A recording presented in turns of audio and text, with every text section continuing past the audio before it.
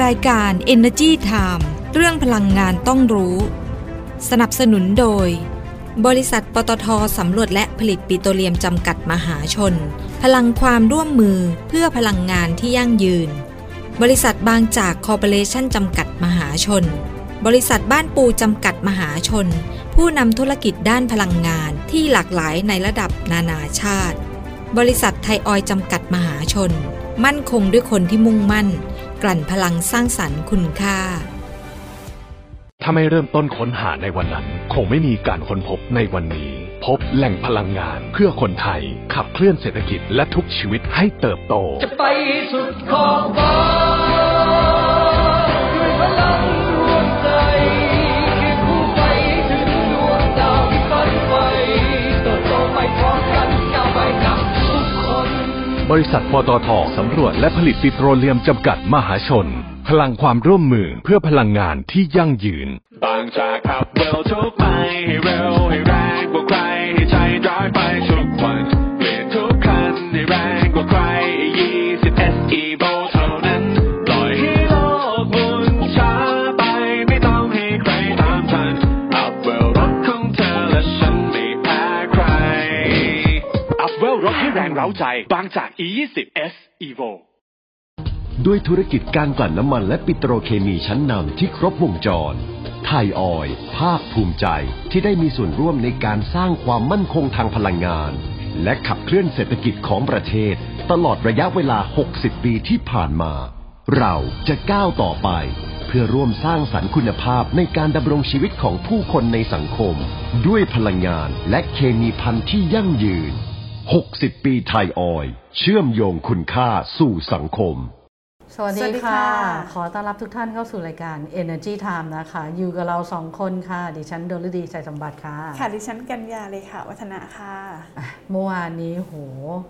สุดยอดเลยนะเรื่องพลังงานมาแบบจัดเต็มเลยนะคะช่วงนี้ข่าวพลังงานต้องบอกเลยว่าฮอตจริงๆใช่วันนี้ก็แบบต่อเนื่องนะเรื่องพลังงานมีหลายเรื่องทีเดียวนะคะนำมาฝากกันเดี๋ยววันนี้เราจะพูดคุยกันเรื่องอะไรมั่งดีคุณกัญญาก็มีเรื่องของการที่บริษัทปตท.สำรวจและผลิตปิโตรเลียมจำกัดมหาชนหรือว่าปตท.สผ.นะคะเขาได้เข้าไปร่วมโครงการยานาในเมียนมาแล้วก็คือเขาถือหุ้นอยู่แล้วนะผ่านบริษัทลูกแล้วก็ก่อนหน้านี้มันมีการถอนตัวออกไปของผู้ถือหุ้นกับโอเปอเรเตอร์บางรายนะคะดังนั้นเขาก็ต้องจัดอะไรกันใหม่แล้วก็บริษัทสผ.เนี่ยก็ตัดสินใจให้บริษัทลูกเนี่ยเข้าไปเป็นโอเปอเรเตอร์แล้วก็ไปถือหุ้นเพิ่มนะคะเดี๋ยวเล่าให้ฟังเรื่องนี้เพราะว่าที่มาที่ไปมันก็น่าสนใจพอสมควรคือมันเป็นเรื่องของความมั่นคงพลังงานระหว่างประเทศด้วยทั้งเมียนมาแล้วก็ประเทศไทยนะคะแล้วก็เดี๋ยวไปดูนะคะการไฟฟ้าฝ่ายผลิตแห่งประเทศไทยหรือว่ากฟผ.เนี่ยเขาไปจับมือกับบริษัทแอนดริสนะจากต่างประเทศทำในเรื่องของ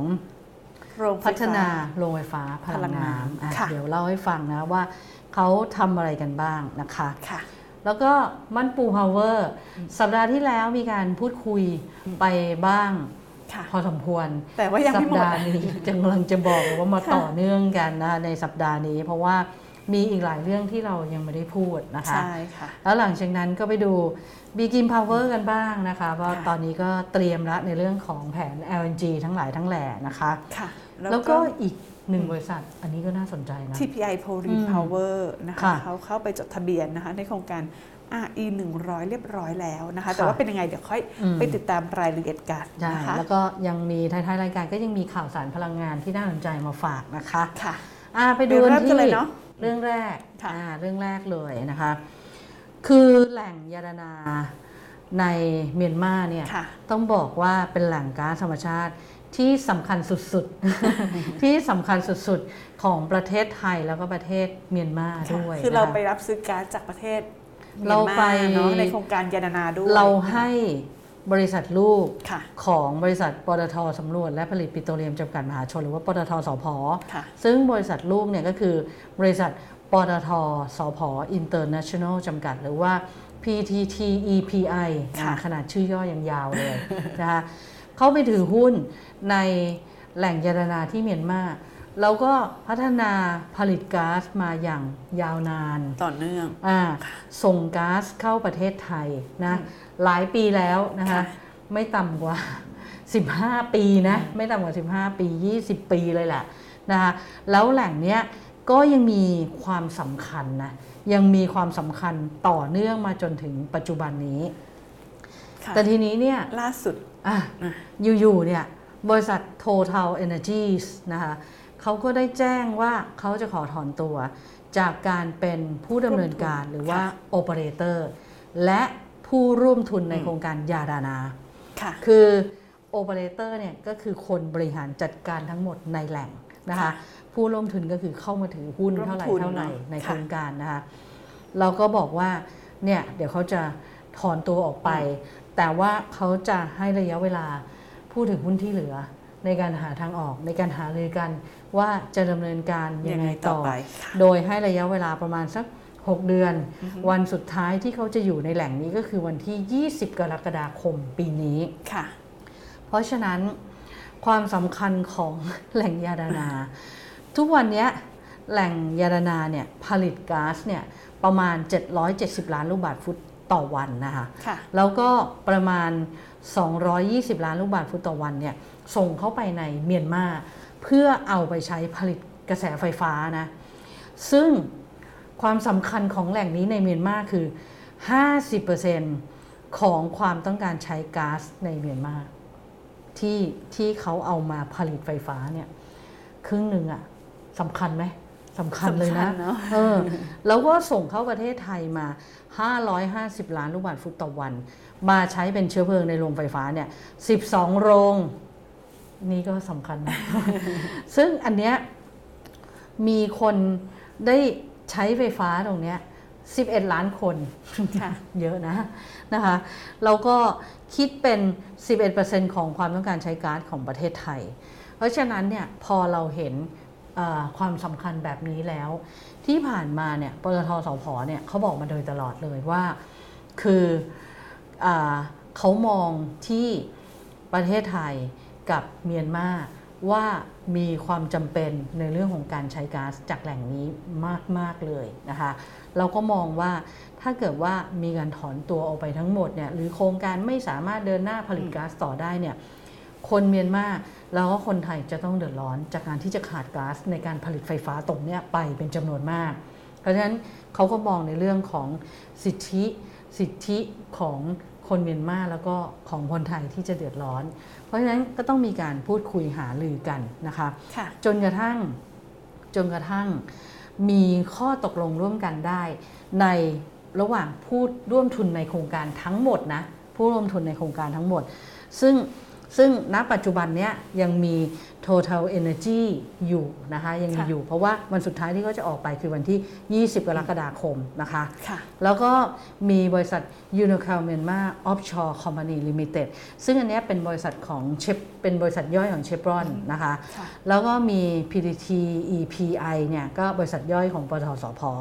แล้วก็มี Myanmar Oil and Gas Enterprise ก็คือรัฐวิสาหกิจด้านพลังงานของทางเมียนมาซึ่งถือหุ้นลงกันในแหล่งนี้ทีนี้พอ Total Energy เนี่ยขอถอนตัว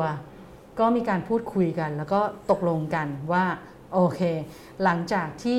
Total Energy เนี่ยออกไปจากแหล่งนี้คนที่จะเข้ามาเป็น Operator หรือผู้ดำเนินการในโครงการนี้รายต่อไปก็คือ PTT EPI ก็คือบริษัทลูกของปตท.สผ.นั่นเองในขณะที่สัดส่วนการถือหุ้นก็จะเพิ่มขึ้นด้วยนะคะก็จะเพิ่มขึ้นเป็น 37.0842% ในส่วนของ Unocal Myanmar Offshore Company Limited ก็มีสัดส่วนการถือหุ้นเพิ่มขึ้นเหมือนกันเพิ่มขึ้นเป็น 41.1016% แล้วก็ Myanmar Oil and Gas Enterprise เนี่ยสัดส่วนการถือหุ้นก็จะเพิ่มขึ้นเหมือนกันก็คือ 21.8142%ซึ่งอันเนี้ยเป็นการเอาหุ้นของTotal Energy เนี่ยมาเฉลี่ยกันโดยความตกลงของผู้ถือหุ้นทั้งหมดนะคะเพราะฉะนั้นหลังจากนี้ไปจะเกิดอะไรขึ้นก็คือปตท.สผ. International เนี่ยก็จะต้องเข้าไปเขาเรียกว่า เข้าไปดำเนินการเปลี่ยนผ่านการเป็นผู้ดำเนินการในช่วงเวลาดังกล่าวนี้ให้เรียบร้อยเพื่อให้การผลิตก๊าซธรรมชาติจากแหล่งนี้สามารถที่จะดำเนินการได้อย่างต่อเนื่องแล้วก็ปลอดภัยซึ่งในกระบวนการของการเปลี่ยนผ่านเนี่ยคุณกัญญารู้ไหมมันยากมากเลยนะมันยากมากเพราะคุณดูอย่างแหล่งเอราวัณของไทยที่มีกระบวนการเปลี่ยนผ่านเรายังใช้ระยะเวลาเป็นปี2 ปีแบบกว่าจะเข้าได้จนกระทั่งเดือนเมษายนเนี่ยเดี๋ยวเชฟรอนก็จะ move ออกก็ปตท.สผ.ก็จะเข้ามาเป็น operator แต่ทีเนี้ยในส่วนของ Total Energy เนี่ยเขาเป็นการแจ้งถอนตัวมาจากทางบริษัทเขาเองเพราะฉะนั้นดิฉันเชื่อว่าเขาเนี่ยคงจะต้องพยายามที่จะทำให้การเปลี่ยนผ่านตรงนี้มันสมูทที่สุดมันผ่านไปได้ด้วยดีที่สุดเพราะไม่งั้นเนี่ยคือแหล่งก๊าซแหล่งปิโตรเลียมเนี่ยเราก็รู้ว่าในเรื่องของความปลอดภัยเนี่ยมันจะต้องมีเป็นความปลอดภัยระดับสูงสุดถูกไหมคะเพราะว่ามันเป็นสารไวไฟอะไรเงี้ยเรื่องของการดำเนินการมันต้องระมัดระวังอย่างเต็มที่เลยเพื่อไม่ให้เกิดอุบัติเหตุไม่ให้เกิดอะไรมันมีความปลอดภัยขึ้นแล้วในเรื่องของการผลิตก๊าซเนี่ยปกติเนี่ยเวลาเราลงทุนในแหล่งก๊าซเนี่ยถ้าเกิดว่าเป็นแหล่งใหญ่ๆแหล่งเดียวนะเป็นกระเป๋อเดียวที่เขาบอกว่าโอ้เจาะลงไปแล้วเจอกระเป๋อใหญ่ๆเนี่ยแล้วสูบก๊าซขึ้นมาได้แบบ 20-30 ปีอันนั้นจะง่ายก็คือเราไม่ต้องไปเจาะหลุมผลิตเพิ่มเติมงั้นเราก็สูบก๊าซจากกระเป๋อเดียวนี่แหละขึ้นมาแล้วก็แต่พยายามทำให้มันต่อเนื่องแต่มันจะต้องมีการถ่ายโอนเทคโนโลยีมีการถ่ายโอนอะไรหลายๆอย่างคือคนที่เข้าไปรับช่วงต่อมันก็ต้องไปฝึกไปศึกษาว่าเขาทำยังไงเขาใช้เทคโนโลยียังไงแล้วปกติเนี่ยส่วนใหญ่พวกนี้ดิฉันไม่แน่ใจว่าเทคโนโลยีจะมีการถ่ายโอนทั้ง 100% หรือเปล่าถูกไหมเพราะว่ามันเป็นเหมือนเป็นเทคโนโลยีเฉพาะของบริษัทเขาเลยมันเป็นความลับบริษัทแต่ว่าในกรณีนี้ก็คือต้องพยายามแหละในระยะเวลา6 เดือนเนี่ยเพราะทุกอย่างรีบมากเลยในระยะเวลา6 เดือนเนี่ยทำยังไงเนี่ยให้เข้าไปเป็นผู้ดำเนินการแล้วเข้าไปเป็นผู้ถือหุ้นที่เพิ่มมากขึ้นเนี่ยทำให้ก๊าซเนี่ยมันออกมาคืออย่างหนึ่งที่เขากังวลมากเลยคือตอนนี้ปริมาณการผลิตก๊าซเนี่ยมัน770 ล้านลูกบาศก์ฟุตต่อวันใช่ไหมก็อย่าพยายามทำให้เหมือนแหล่งเอราวัณอะว่ามันปริมาณการผลิตก๊าซเนี่ยมันจะลดลงเรื่อยๆแต่ทีนี้แหล่งเอราวัณมันจะไม่เหมือนยาดานาคือแหล่งเอราวัณเนี่ยมันต้องมีการลงทุนหลุมผลิตเพิ่มหลุมพัฒนาเนี่ยเพิ่มเพราะว่ามันเป็นเราไม่ได้เป็นกระเป๋อใหญ่ไงเราก็ต้องเจาะหลุมข้างเคียงเพื่อให้ก๊าซที่มันอยู่ในหลุมข้างเคียงเนี่ยขึ้นมาผสมกันแล้วได้ปริมาณที่เป็นจำนวนมากแล้วก็ส่งออกมาผ่านทางท่อใช่ไหมวันนี้เนี่ยเขาก็ต้องไปดูว่าไอ้770 ล้านเนี่ยเดี๋ยวต้องตามกันต่อนะคุณกัญญาว่าในทางเทคนิคแล้วเนี่ยเรายังสามารถรักษา770 ล้านเนี่ยไปจน Total Energy เนี่ยเขาถอนตัวออกไปตอนกลางปีเนี่ยมันจะได้ไหมมันเป็นความท้าทายมากๆเลยเพราะว่าอย่างปตท.สผ.เองเขาก็มีประสบการณ์เนาะในแหล่งเอราวัณน่ะว่าในที่สุดเนี่ยคือลักษณะของการผลิตเนี่ยจากการเปลี่ยนผ่านของจากลายหนึ่งไปอีกลายหนึ่งอ่ะกำลังการผลิตก็จะค่อยๆลดลงแต่อย่างที่บอกคือเราก็ใจชื้นขึ้นมานิดนึงในแง่ที่ว่ามันไม่ต้องไปเจาะอะไรเยอะแยะเพิ่มเติมมากมายเหมือนแหล่งเอราวัณของเราแต่ถามว่าต้องเจาะต้องพัฒนาไหมต้องมี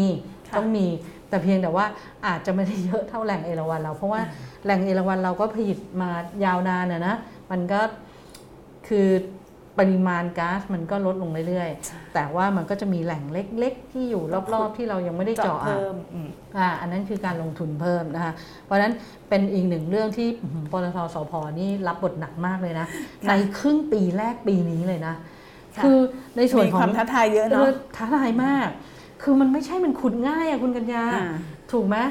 แล้วทุกคนก็กลัวว่าแล้วแบบTotal Energy ถอนตัวออกไปแล้วเนี่ยแล้วเขาจะไม่ให้ข้อมูลหรือเปล่าจะอะไรแบบนี้หรือเปล่าการเปลี่ยนผ่านมันจะเนี่ยเพราะว่ามันมีปริมาณก๊าซมีเรื่องความปลอดภัยที่เราดูว่าเนี่ยมันจะต้องเข้าไปรับตรงนี้ไงอันนั้นเนี่ยเป็นความท้าทายจริงๆเลยนะครึ่งปีนี้ของปตท.สผ.เนี่ยคือถ้า ทำได้เนี่ยต้องยกนิ้วให้เลยนะถือว่า ก็ต้ เก่ อง ง ได้ มาก ค่ะ ๆเล คื ย อนะ ใช่ ยังไงก็ต้องได้ ใช่แต่ที่คุณกัญญาพูดถูกเลยยังไงก็ต้องได้นะคะ ค่ะ อันนี้ก็ฝากไว้เดี๋ยวตามกันต่อเพราะว่าอันนี้จะสั้นกว่าเอราวัณอันนี้แค่6 เดือนเอราวัณเนี่ย2 ปี2 ปีกว่านะคะตอนนั้นค่ะทีนี้กลับมาที่ประเทศไทยเมื่อกี้เราไปเมียนมาใช่ไหมอันนี้กลับมาที่ประเทศไทยก็มีข่าวดีนะเรื่องของการจับมือกันของการไฟฟ้าฝ่ายผลิตแห่งประเทศไทยหรือว่ากฟผ.เนี่ยที่จับมือกับต่างประเทศนะโดยเขามีการลงนามบันทึกข้อตกลงความร่วมมือเพื่อพัฒนาโรงไฟฟ้าพลังน้ำในประเทศไทยเนี่ยให้มีความทันสมัยด้วยระบบอัตโนมัติโดยคุณณัฐวุฒิแจ่มแจ้งรองผู้ว่าการธุรกิจเกี่ยวเนื่องของการไฟฟ้าฝ่ายผลิตแห่งประเทศไทยหรือกฟผ.เนี่ยแล้วก็ดร.ฮาเลาเนี่ยเราต้องพยายามอ่านออกเสียงให้ว่าให้ถูกต้องที่สุดนะคะดร.ฮาเลาฮีเวอร์นะคะกรรมการผู้บริหารของบริษัทแอนดริสอ่านยากอยู่เหมือนกันนะบริษัทแอนดริสไฮโดร GmbH นะคะเอาตัวย่อแล้วกัน AH ง่ายหน่อย ดีไหมคะค่ะก็ซึ่งเป็นผู้ผลิตแล้วก็จำหน่ายอุปกรณ์ไฟฟ้าพลังน้ำลงนามบันทึกข้อตกลงความร่วมมือหรือว่า MOU เพื่อพัฒนาโรงไฟฟ้าพลังน้ำในประเทศไทยเนี่ยให้มีความทันสมัยแล้วก็สอดคล้องกับความก้าวหน้าทางเทคโนโลยีดิจิทัลนะคะแล้วก็เตรียมพร้อมในการที่จะขยายโอกาสด้านธุรกิจเดินเครื่องแล้วก็บำรุงรักษาหรือว่า O&M โรงไฟฟ้าพลังน้ำทั้งในประเทศแล้วก็ต่างประเทศด้วยซึ่งก็มีหลายท่านนะมาเข้าร่วมงานลงนามนี้แต่ว่ามันเป็นรูปแบบออนไลน์นะเดี๋ยวนี้ฮิตมากเลยรูปแบบออนไลน์แล้วก็เขาจัดพิธีกันไปเมื่อวันที่16 มีนาคมที่ผ่านมานะคะโดยคุณณัฐวุฒิเนี่ยบอกว่าการลงนาม MOU 1 ครั้งเนี่ยนับเป็นโอกาสดีที่บริษัทแอนดริสแล้วก็กฟผ.เนี่ยได้ร่วมกันที่จะยกระดับมาตรฐานโรงไฟฟ้าพลังน้ำเนี่ยให้มีความทันสมัยแล้วก็เป็นระบบอัตโนมัตินะคะสอดคล้องกับความก้าวหน้าทางด้านเทคโนโลยีแล้วก็นโยบายด้านการสนับสนุนโรงไฟฟ้าพลังงานหมุนเวียนทั่วโลกอีกด้วยนะคะซึ่งบริษัทแอนดริสเนี่ยเขามีความพร้อมนะเราก็มีศักยภาพด้านเทคโนโลยีแล้วก็อุปกรณ์โรงไฟฟ้าพลังน้ำส่วนกฟผ.เองเนี่ยแน่นอนเชี่ยวชาญอยู่แล้ว เรื่องของการเดินเครื่องแล้วก็การบำรุงรักษาโรงไฟฟ้านะคะซึ่งความร่วมมือครั้งนี้เนี่ยก็เป็นโอกาสที่จะร่วมกันในการขยายการเติบโตทางด้านธุรกิจของ2 หน่วยงานเนี่ยมากขึ้นทั้งในประเทศไทยแล้วก็ในภูมิภาคอาเซียนเดี๋ยวนี้โตในประเทศไทยอย่างเดียวไม่ได้นะต้องไปต่างประเทศด้วยนะคะเพราะว่ามันเป็นยุคที่พลังงานหมุนเวียนมันเข้ามามีบทบาทมากขึ้นไงคะทั่วโลกก็ให้ความสำคัญตรงนี้มากๆเลยนะคะแล้วก็ดร.ฮาร์โรฮีเบิลเนี่ยก็บอกว่าที่ผ่านมาเนี่ยบริษัทแอนดริสเนี่ยเขาก็ร่วมงานกับกฟผ.นะปรับปรุงโรงไฟฟ้าพลังน้ำเขื่อนศรีนครินทร์นะคะแล้วก็โรงไฟฟ้าพลังน้ำเขื่อนภูมิพลของกฟผ.นี่แหละก็บอกว่าคือมันเป็นเรื่องที่ดีมากเลยเป็นประสบการณ์ทำงานที่ดีมากเลยที่เขาได้มาทำตรงนี้นะคะเราก็กฟผ.เนี่ยเขาก็เล็งเห็นถึงประโยชน์และศักยภาพของบริษัทและหวังว่าไอ้ตัว MOU ตัวนี้มันจะเป็นจุดเริ่มต้นที่จะสร้างให้เกิดผลสำเร็จแล้วก็เกิดประโยชน์กับทั้ง2 องค์กรนะในเรื่องของการพัฒนาโรงไฟฟ้าพลังน้ำแล้วก็ต่อยอดไปสู่การสร้างรายได้ทั้งในประเทศไทยแล้วก็ในภูมิภาคอาเซียนต่อไปนะคะก็เป็นความร่วมมือนะคะระหว่างกันเนาะก็จะได้ขยายงานอยากให้ขยายไปเยอะๆเลยตอนนี้ทั่วโลกแบบว่านะเน้นในเรื่องของพลังงานหมุนเวียนพลังงานสะอาดค่อนข้างเยอะน่าจะมีช่องทางมีโอกาสอะไรอีกเยอะแยะมากมายเนาะที่ทำได้เนาะไปดูกันที่บริษัทบ้านปูพาวเวอร์จำกัดมหาชนกันบ้างนะคะโดยคุณกิรณะริมปะพยอมนะคะประธานเจ้าหน้าที่บริหารของบ้านปูพาวเวอร์นะคะบอกว่าก็มีการคาดการณ์ว่ารายได้ปีนี้นะคะก็น่าจะเติบโตขึ้นแบบก้าวกระโดดเลยนะคะเมื่อเทียบกับปีก่อนที่มีรายได้อยู่ที่ 7,800 ล้านบาทนะคะก็เป็นผลมาจากการรับรู้รายได้ ของโรงไฟฟ้าก๊าซธรรมชาติ Temple 1 นะคะ Temple I ค่ะขอโทษค่ะกำลังการผลิต768เมกะวัตต์ที่สหรัฐนะคะก็เข้ามาเต็มปีแล้วก็รับรู้ส่วนแบ่งกำไรจากโรงไฟฟ้านาโกโซะในญี่ปุ่นนะคะกำลังการผลิตตามสัดส่วนการลงทุนก็73เมกะวัตต์ก็จะเข้ามาแบบเต็มปีเลยนะคะนอกจากนี้เองทางบ้านปูพาวเวอร์เนี่ยก็ยังมีโครงการชิราคาวะที่จะมีการเดินเครื่องเชิงพาณิชย์นะคะขนาดเครื่องไปแล้ว5เมกะวัตต์ไตรมาสแรกไตรมาสนี้แหละแล้วก็ยังมีพัฒนาอีก2โครงการนะคะกำลังการผลิตรวมก็91เมกะวัตต์ก็คาดว่าน่าจะเดินเครื่องเชิงพาณิชย์เนี่ยเต็มปีเพิ่มเติมภายในปีนี้นะคะแล้วก็ที่ผ่านมาต้นปีก็มีโครงการพลังงานแสงอาทิตย์ใหม่อีก3แห่งที่เวียดนามนะคะโครงการซูงอกนะคะ8เมกะวัตต์โครงการหนอนไห่อีก18เมกะวัตต์แล้วก็โครงการเอ็กซ์โกอีก31เมกะวัตต์นะคะก็คาดว่าน่าจะเริ่มรับรู้รายได้ในช่วงไตรมาส2นะคะมีแต่เงินเข้ามาทั้งนั้นใช่แต่ว่างบลงทุนเขาก็ยังเยอะอยู่นะก็ปีนี้มีการวางเอาไว้ที่700ล้านเหรียญสหรัฐนะคะก็แบ่งเป็น300ล้านเหรียญสหรัฐเนี่ยลงทุนในโรงไฟฟ้าขนาดใหญ่อันนี้อยู่ระหว่างการศึกษาก็โรงไฟฟ้าเฮเล่นะคะที่สหรัฐนี่บอกว่าน่าจะเห็นความชัดเจนเดือนนี้แหละเมษายนเดือนหน้าเมษายนเดือนหน้านะคะคุณกัญญาเร่งจังเลยช่วงสงกรานต์นะอยากหยุดใช่ไหมใช่แล้วก็อีก400ล้านเหรียญสหรัฐนะคะก็จะลงทุนโรงไฟฟ้าพลังงานหมุนเวียนอันนี้ก็จะเน้นในประเทศที่มีโครงการอยู่ไม่ว่าจะเป็นจีนญี่ปุ่นออสเตรเลียเวียดนามแล้วก็สหรัฐหรือว่าอินโดนีเซียด้วยนะคะไปกันอีกหนึ่งบริษัทBegin Power นะคะโดยคุณนพเดช กนสูตรประธานเจ้าหน้าที่บริหารการเงินแล้วก็บัญชีของ Begin Power เนี่ยบอกว่าบริษัท Begin LNG นะคะได้ร่วมกับบริษัท PTT LNG ลงนามสัญญาการใช้ความสามารถในการให้บริการสถานี Terminal Use Agreement หรือว่า TUA นั่นเองในการขอใช้บริการสถานี PTT LNG Terminal หรือเรียกสั้นๆว่า LMPT1 นะคะอันนี้รองรับการนำเข้าก๊าซธรรมชาติหรือว่า LNG 500,000 ตันต่อปีเป็นเวลา7ปีนะคะก็คือตั้งแต่ปี2566จนถึงปี2572อันนี้เป็นก้าวแรกที่สำคัญเลยนะที่เอกชนไทยที่ได้ใบอนุญาตจัดหาและค้าส่งก๊าซธรรมชาติหรือว่าชิปเปอร์นะเข้ามาขอใช้บริการเก็บรักษาแล้วก็แปรสภาพก๊าซแล้วก็ส่งเข้าท่อก๊าซของปตท.เพื่อที่จะส่งไปยังโรงไฟฟ้าแล้วก็อุตสาหกรรมต่างๆนี่รายแรกเลยนะที่ออกมาเซ็นสัญญากันนะคะซึ่งตัว BGIM เนี่ยเขาได้โควต้านำเข้า LNG ทั้งหมด 1,250,000 ตันต่อปีแต่ว่ารอบแรกเนี่ยเดี๋ยวเอามาก่อน 500,000 ตันที่มาขอใช้คลังแห่งที่1อันนี้แหละนะคะเพราะว่าเขาจะเริ่มนำเข้าแล้วเดือนมกราคมปี2566ปีนี้ยังไม่นำเข้านะเพราะปีนี้ราคายังสูงอยู่ แล้วก็เอามาใช้ในโรงไฟฟ้า18แห่งของ BGIM ที่เขา COD แล้วนะคะส่วนที่เหลืออีก 750,000 ตันเนี่ยเดี๋ยวมีแผนจะนำเข้าเพื่อขายให้กับโรงไฟฟ้าของที่เป็นนอกกลุ่มบริษัทนะคะแล้วก็อุตสาหกรรมที่มีความต้องการใช้ LNG แล้วก็มองว่าน่าจะนำเข้าได้ครบ1,250,000 ตันเนี่ยในปี2569นะคะแต่ว่าอย่างไรก็ตามเนี่ยเขายังมีสัญญาซื้อขายก๊าซกับปตท.อยู่นะ 75% ของความต้องการใช้ก๊าซของบริษัทนะแล้วก็ LNG เนี่ยเข้ามาแชร์เป็นสัดส่วนแค่ 20-25% เท่านั้นเองเพราะว่าปีหนึ่งเนี่ยเขามีความต้องการใช้ก๊าซเนี่ย 2.5 ล้านตันนะคะแล้วก็มองว่าแนวโน้มผลการดำเนินงานไตรมาสที่1ยังดีอยู่นะคะเพราะว่ายอดขายไฟฟ้ามันเติบโตไงอุตสาหกรรมมันฟื้นตัวไงนะคะแล้วก็แต่ว่าต้นทุนก๊าซที่เพิ่มขึ้นเนี่ยอันนี้ไม่มีปัญหาเพราะส่วนใหญ่เนี่ยกว่า 75% เขาขายไฟให้กับกปภ.ซึ่งตรงเนี้ยมันส่งผ่านต้นทุนพลังงานไปได้ไงแล้วก็ที่เหลือเนี่ยก็จะเป็นขายไฟให้ภาคอุตสาหกรรมก็อาจจะทำให้มาร์จิ้นลดลงบ้างเล็กน้อยนะคะแต่ว่าคืออัตราเติบโตของการแบบลงทุนการขายไฟฟ้าเขาจะมากขึ้นไงเพราะนั้นก็ปีนี้มองแล้วว่าโตแน่นอนนะคะค่ะไปต่อกันที่บริษัท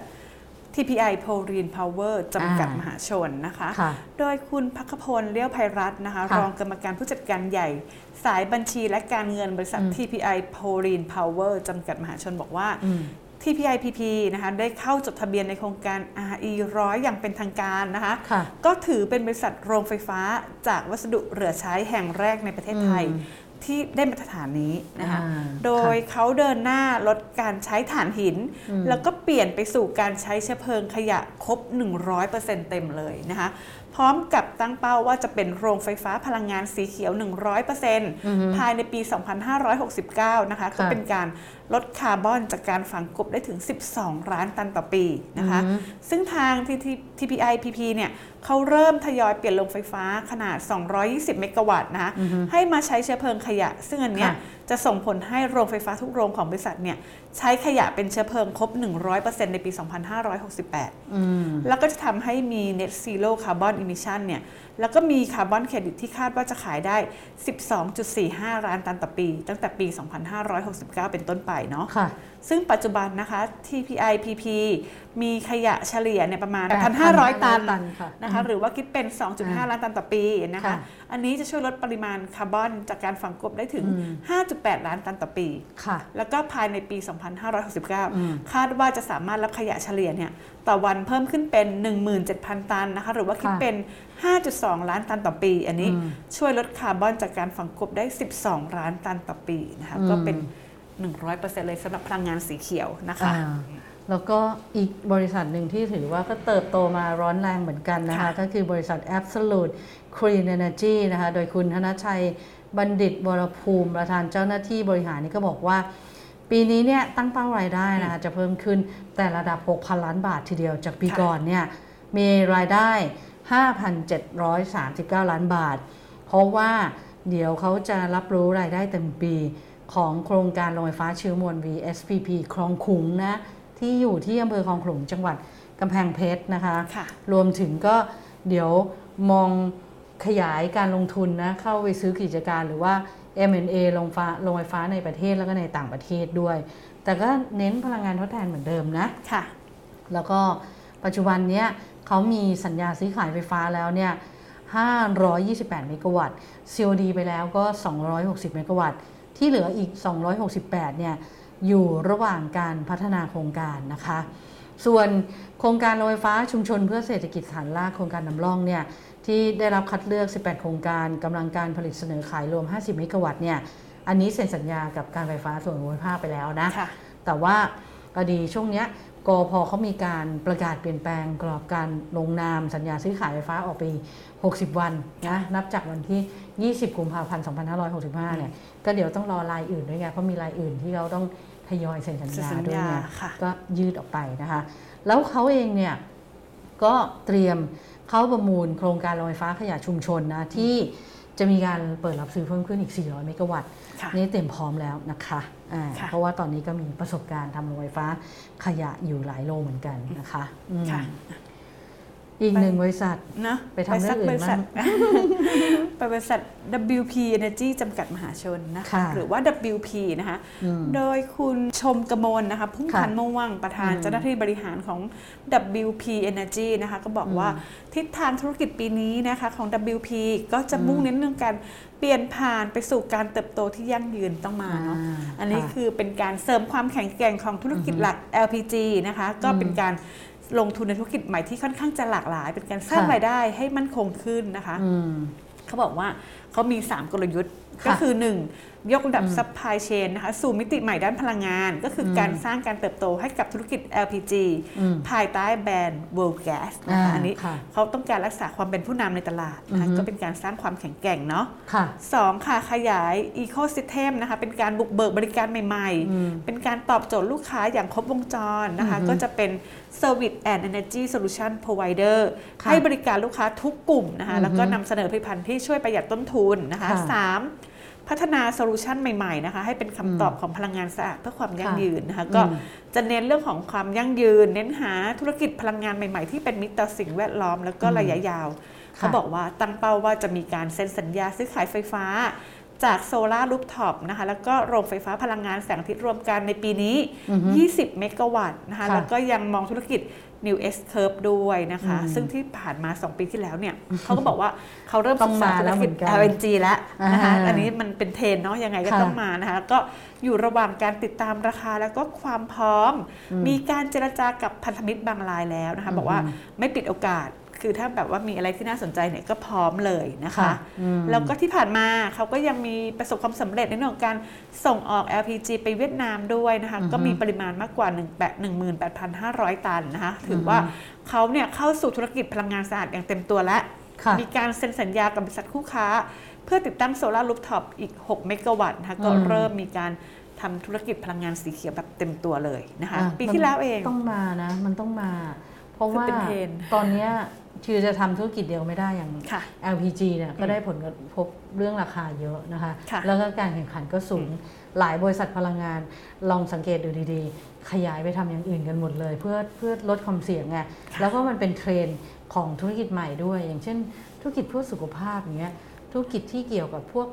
ยาพวกทางการแพทย์วิทยาศาสตร์การแพทย์เงี้ยไปทำกันเยอะนะคะ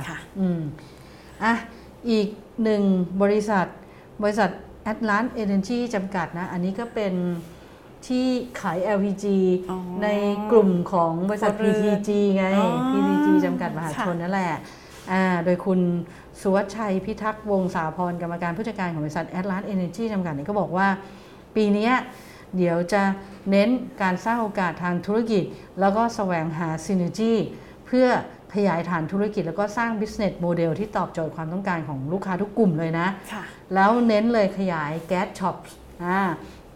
ให้ครบ258แห่งแล้วก็มีคีออสแก๊สช็อปด้วยอันนี้ก็เป็นคีออสจะเป็นเล็กๆเห็นนะไปตั้งสะดวกมากขึ้นเนี่ยจะมีครบ543แห่งเลยนะทำเยอะมากเลยอะนะคะแล้วก็ตั้งเป้านะเขาต้องมีเป้าหมายในการพุ่งชนนะขึ้นเป็นอันดับ3ของตลาดภาคครัวเรือนภายในปี2568ด้วยนะคะปิดท้ายไหมอีกสักข่าวหนึ่งได้เวลายังได้อยู่เนาะได้อยู่ไหมนิดนึงข่าวสุดท้ายแล้วกันนะคะบริษัทSPCG นะคะก็ไปดูกันที่คุณพิพัฒน์วิริยธารานนท์นะคะผู้อำนวยการฝ่ายการเงินบริษัท SPCG จำกัดมหาชนนะคะก็มีการตั้งเป้านะคะว่ารายได้ปีนี้นะคะของ SPCG น่าจะเติบโตไม่น้อยกว่า 4,700 ล้านบาทนะคะจากปีก่อนที่มีรายได้ 4,500 ล้านบาทนะคะเพราะว่าเขามีโครงการโรงไฟฟ้าพลังงานแสงอาทิตย์หรือว่าโซลาร์ฟาร์ม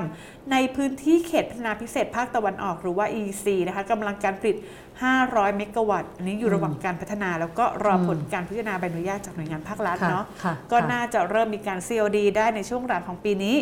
ซึ่งเฟสแรกเนี่ยจะมีขนาด316เมกะวัตต์หลังจากนั้นก็ทยอยพัฒนาเป็นเฟส3เฟส4ก็ประมาณ 50-100 เมกะวัตต์นะคะแล้วก็ยังมี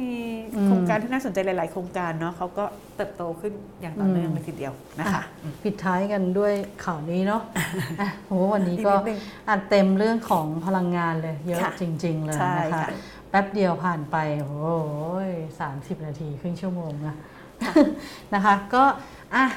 ฝากทิ้งท้ายนะคะอย่าลืมติดตามรายการของเรานะในทุกช่องทางเลยไม่ว่าจะเป็น Facebook Fanpage นะคะไลฟ์สดใน Energy Time ออนไลน์นะคะทุกวันจันทร์แล้วก็วันพฤหัสบดีเวลา 13 นาฬิกาเป็นต้นไปแล้วก็ติดตามฟังรายการย้อนหลังได้ที่YouTube Channel นะซึ่ง YouTube เนี่ยจะมีย้อนหลังของ Facebook Live ด้วยแล้วก็มีวันอังคารกับวันศุกร์เนี่ยที่เราจะมานั่งจัดกันใน YouTube Channel ช่อง Energy Time ออนไลน์ด้วยนะคะแต่ว่าทุกอย่างเลยไปฟังได้หมดในพอดแคสต์นะไม่ว่าจะเป็น Apple นะคะ SoundCloud Spotify นะคะเราลงให้ทุก EP เลยนะคะฟังย้อนหลังกันได้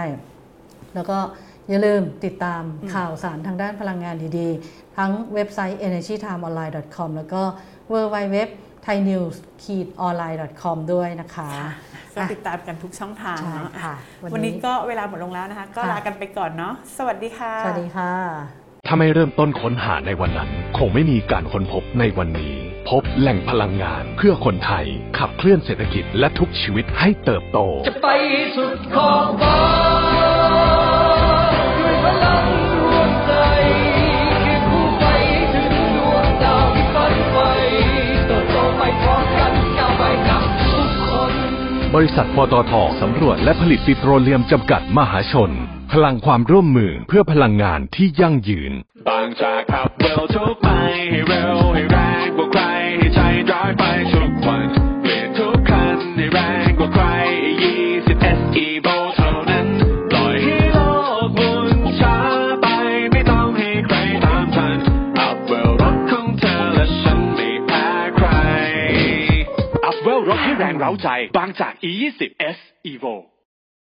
ด้วยธุรกิจการกลั่นน้ำมันและปิโตรเคมีชั้นนำที่ครบวงจรไทยออยล์ภาคภูมิใจที่ได้มีส่วนร่วมในการสร้างความมั่นคงทางพลังงานและขับเคลื่อนเศรษฐกิจของประเทศตลอดระยะเวลา60 ปีที่ผ่านมาเราจะก้าวต่อไปเพื่อร่วมสร้างสรรค์คุณภาพในการดำรงชีวิตของผู้คนในสังคมด้วยพลังงานและเคมีภัณฑ์ที่ยั่งยืน60 ปีไทยออยล์เชื่อมโยงคุณค่าสู่สังคม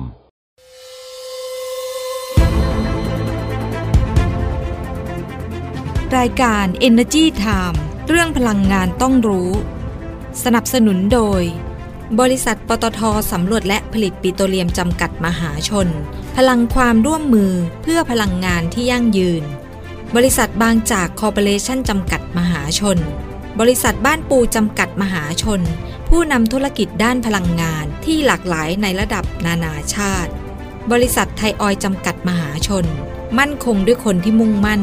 กลั่นพลังสร้างสรรค์คุณค่า